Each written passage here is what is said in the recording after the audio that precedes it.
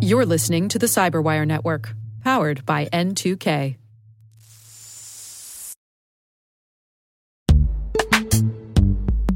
And now a word from our sponsor, Netskope. Netskope is a worldwide leader in SASE and Zero Trust. Its unified platform, Netskope One, provides optimized access and Zero Trust security for people, devices, and data anywhere they go, helping customers reduce risk, accelerate performance, and get unrivaled visibility into any cloud, web, and private application activity. To learn more about how Netskope helps customers be ready for anything on their SASE journey, visit netskope.com.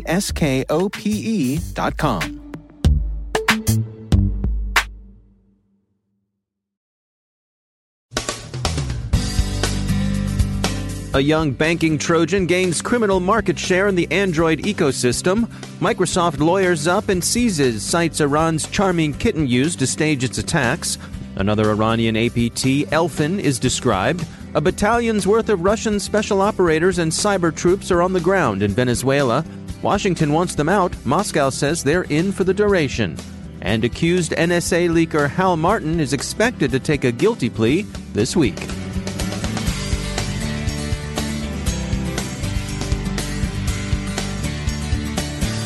From the CyberWire studios at Data Tribe, I'm Dave Bittner with your CyberWire summary for Thursday, March 28, 2019.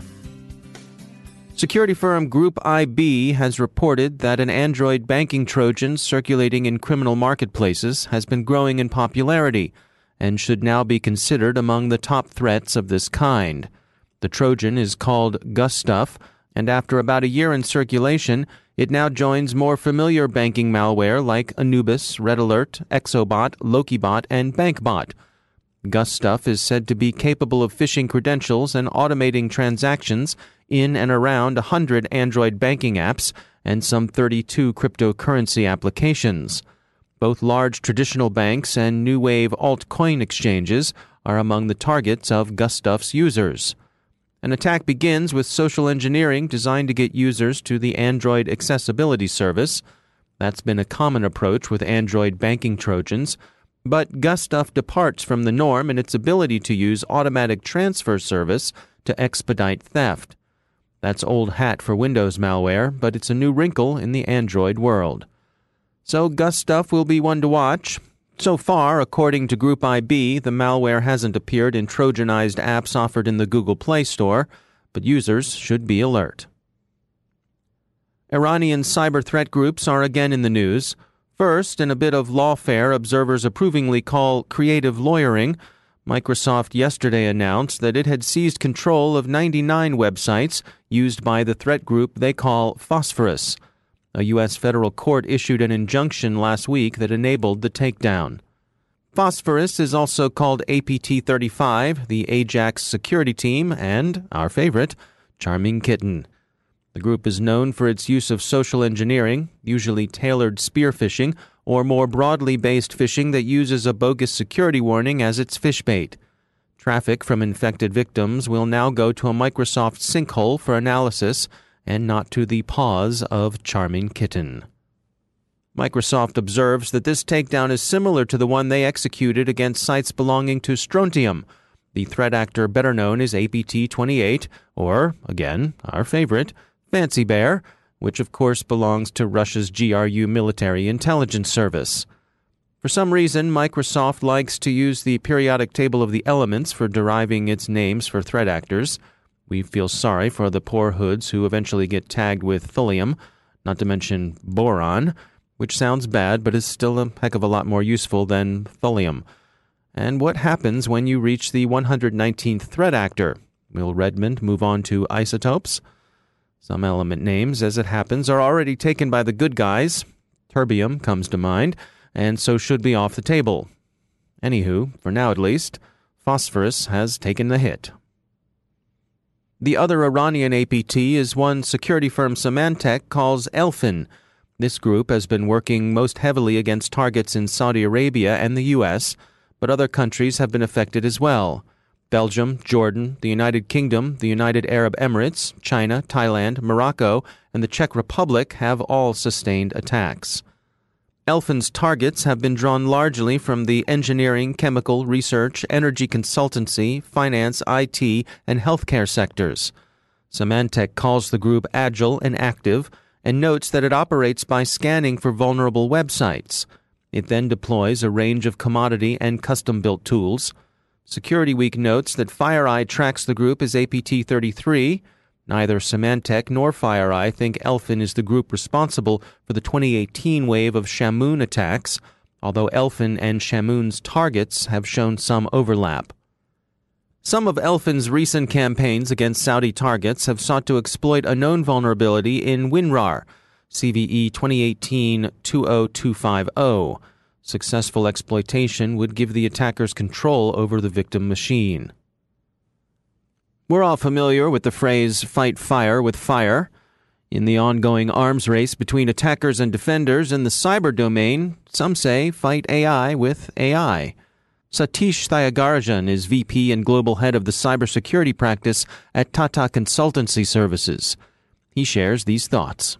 Very recently, McAfee Labs published a report, the 2019 Threat Prediction Report, that states that hackers will increasingly turn to AI to help them evade detection. This is very significant because we're already seeing patterns of attack that are very AI-driven. So cyber criminals will also use AI to automate the target selection. So therefore, in our assessment, over the last few months, we have seen a significant increase in cyber attacks, which are not necessarily leaving signatures of traditional methods of attack, but a significant influence of AI and ML by the attackers themselves. Cyber attacks have become more adaptive, they've become stealthy, they are very intelligent, and the intelligence has increased over the last few years. To defend against these kind of attacks, organizations probably need to use much more advanced AI, machine learning, and deep learning capabilities to address this particular problem. And what are some of the things that draw attention to an attack as likely being sourced by AI or machine learning? Some patterns that we have seen is malwares are now able to choose its target vectors on the fly based on the environment and vulnerabilities it perceived, which is very different to the attacks that have happened in the past. There are older forms of malware like TrickBot, which are now using AI to intelligently mimic trusted system components and adapt to the context of the target. So number one, they are getting very stealthy. Number two, they have the ability to adapt based on the target that they're trying to attack.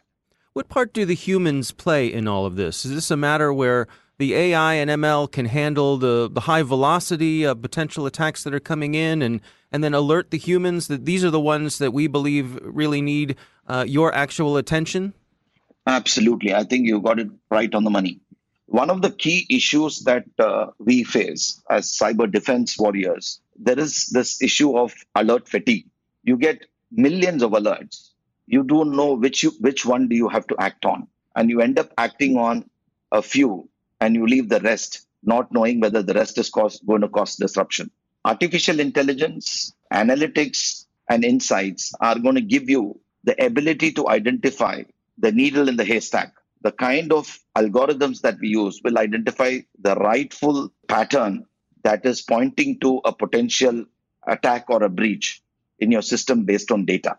There are also additional use cases where you use AI and ML in the context of our business. We have built what is called as a doomsday predictor. The doomsday predictor actually looks at your WAF, web application firewall logs. The incoming traffic is analyzed. And based on the incoming traffic, we look at what is the attacker trying to attack in your system, or what vulnerability is he trying to exploit. And within your system, you look at whether those vulnerabilities are patched. And we do draw a correlation, and based on algorithms, we predict what is the likelihood that a particular vulnerability, be it on the infrastructure side or the application side, is likely to be exploited. And hence, that needs to be protected. So having AI, ML, or deep learning capabilities becomes very, very essential for an enterprise to be successful in defending their crown jewels. That's Satish Thiagarajan from Tata Consultancy Services. A small contingent of Russian troops, 2 plane loads, has arrived in Venezuela with the avowed purpose of assisting the Chavista regime recover from what Caracas maintains is a wave of cyber attacks and sabotage that have crippled its electrical grid. The U.S. wants the Russians out, and the Russians say they're staying. The two aircraft that made the delivery were an Antonov 124 Condor and an Ilyushin 62 Classic. Between them, the two aircraft have a troop capacity of somewhat less than 650, which places an upper limit on the size of any contingent they might have carried. The Russian troops are said to include both special operations forces and cyber operators, and so their presence might be said to constitute a kinetic contribution to an information operation. Few credit the Maduro regime's hacking allegations, but that's their story, and they're sticking to it. The Venezuelan power grid continues to suffer periodic issues, even after power was restored after widespread outages earlier this month. European, Canadian, and U.S. authorities cooperated this week in rounding up 61 people who'd been actively trading contraband of various kinds, drugs, guns, and so forth, in dark web markets. In addition to the arrests, police seized $7 million in cash and virtual currency, as well as about 300 kilograms of drugs and 51 firearms. Coincidentally or not, Dream Market, now regarded as the world's largest dark web market since the demise of Silk Road, Alphabay, and Hansa Market, announced that it would cease operations at the end of April. There's some speculation that the police took over Dream Market some time ago and have been using it as a honeypot, but most observers think this is unlikely. It's probable that the Dream Market's proprietors are feeling the heat and decided to get out while the getting was still good. The Wall Street Journal, CNN, the Baltimore Sun, and others are reporting that former NSA contractor Hal Martin is expected today to plead guilty to charges of stealing classified material. His trial has been expected to begin in June. The government says they found some 50 terabytes of secrets in Martin's possession in his home and shed in Glen Burnie, Maryland, a Baltimore suburb near BWI Airport and just across Interstate 95 from Fort Meade. Mr. Martin's defense counsel have portrayed him as a pack rat, and in this judgment they're seconded by some of his acquaintances. But defense counsel has suggested that their client's hoarding was obsessive and perhaps pathological, and maybe in this respect even exculpatory. He's no Edward Snowden, they've said, and had no intention of harming the U.S. The government, it's worth noting, hasn't charged Mr. Martin with espionage, but rather with 20 counts of unauthorized and willful retention of national defense information. That's bad enough, but it's also not espionage. An interesting question that remains to be answered is this. With all the concern about insider threats, how was a pack rat able to pack so much over the course of more than a decade?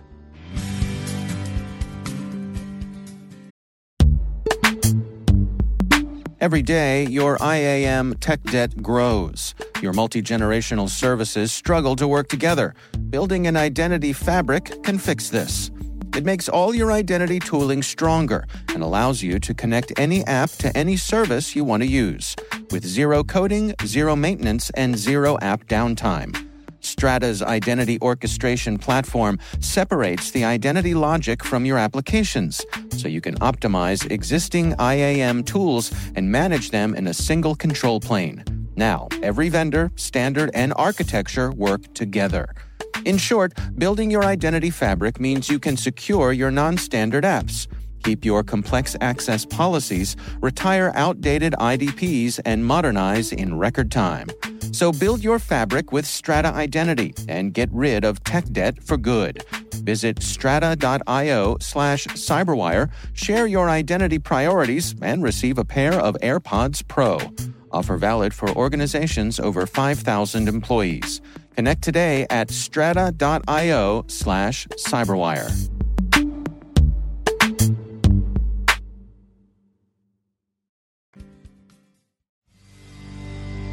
And I'm pleased to be joined once again by Daniel Prince. He's a senior lecturer in cybersecurity at Lancaster University.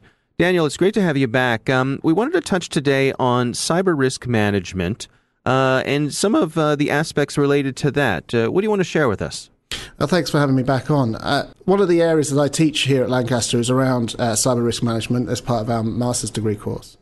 And one of the things that I talk to my students about when we're going through this course is that the idea that for a lot of the cybersecurity risk management elements that we're looking at, so all the risks and the threats, they're based on a series of assumptions about who the attacker is, assumptions about the structure of the network. And what we're really saying when we're trying to make risk evaluations is that this is the risk level, assuming all the things that we have that go behind that are true. And that basically moves us into a different kind of category. Because what we need to do is understand all those assumptions behind what we believe to be the known knowns. Because as soon as those assumptions start to fail or start to be proven to be false, then actually a lot of the risk measurements that we've made start to fall away. They start to become invalid. Now, in terms of the known knowns and managing risk, are we dealing with absolutes or probabilities? By and large, when we're doing things like quantitative risk management, we're thinking about the probabilities. We're thinking about the possible outcomes that the system can produce, and in this case, the negative outcomes, the negative events. And then we're trying to assign probabilities to those, the likelihood of those events happening. And what I'm interested in is trying to help the students and others to understand actually what are the assumptions that go into making those qualitative or quantitative risk assessment analysis, so that we can understand when those assumptions do fail, we can take appropriate remediation action.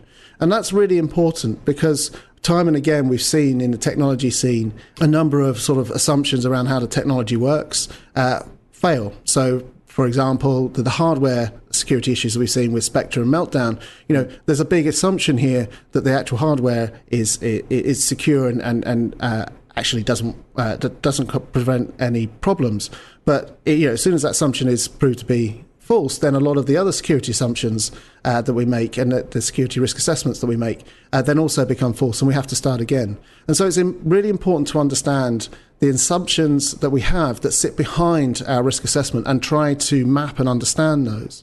And it's also caught up in this idea of inductive risk. So the reasoning process that we have behind it and the risks associated with that in terms of the biases that we have in place, potentially have in place, and then also based on the assumptions around the methodologies we use to derive the probabilities and so on. Yeah, it strikes me that, with something like those hardware issues, that's a low probability risk. I would imagine, thinking that, these hardware designs that have been around for decades would have a fundamental flaw in them. Well, there's a low chance of that, but it's also a high impact if something like that turns out to be true. And that's one of the significant problems, I think, with cybersecurity and technology more generally.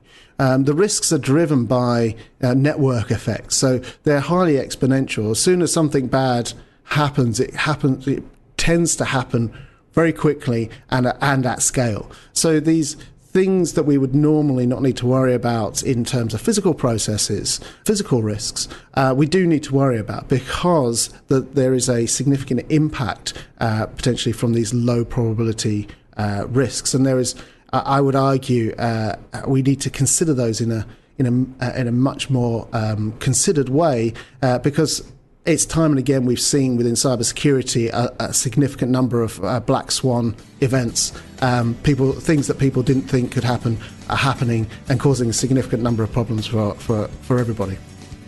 Daniel Prince, thanks for joining us.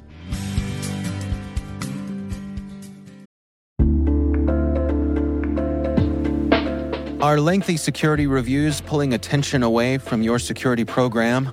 With the largest network of trust centers, Vanta can help you streamline security reviews to win customer trust, save time, and close deals fast. Proactively demonstrate security by showcasing key resources like your SOC 2 or ISO 27001 and provide real-time evidence for passing controls.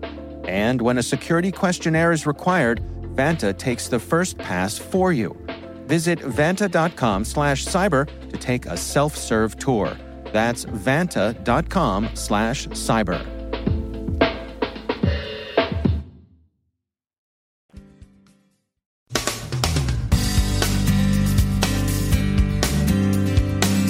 And that's the Cyberwire. For links to all of today's stories, check out our daily briefing at thecyberwire.com. And for professionals and cybersecurity leaders who want to stay abreast of this rapidly evolving field, sign up for CyberWire Pro. It'll save you time and keep you informed. Listen for us on your Alexa smart speaker, too. The CyberWire podcast is proudly produced in Maryland out of the startup studios of Data Tribe, where they're co-building the next generation of cybersecurity teams and technologies.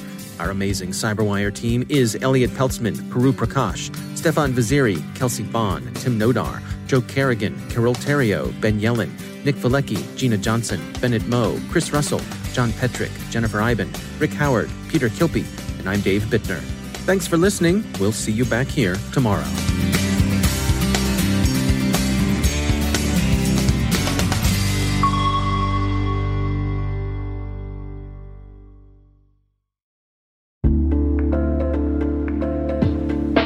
Hey all, Rick here. At N2K CyberWire, we're dedicated to continuously improving the quality of the news and commentary on our network. That's why we're inviting you to participate in our 2024 audience survey. It only takes a few minutes, and your feedback is invaluable. Plus, you'll have the chance to win a $100 Amazon gift card as a thank you for your time. Head on over to cyberwire.com/survey. That's cyberwire.com/survey to share your feedback now.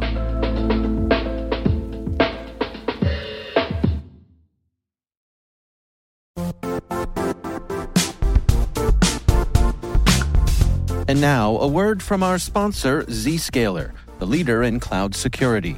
Cyber attackers are using AI in creative ways to compromise users and breach organizations. In a security landscape where you must fight AI with AI, the best AI protection comes from having the best data. Zscaler has extended its Zero Trust architecture with powerful AI engines that are trained and tuned by 500 trillion daily signals. Learn more about Zscaler Zero Trust Plus AI to prevent ransomware and AI attacks. Experience your world secured. Visit zscaler.com/zerotrustai.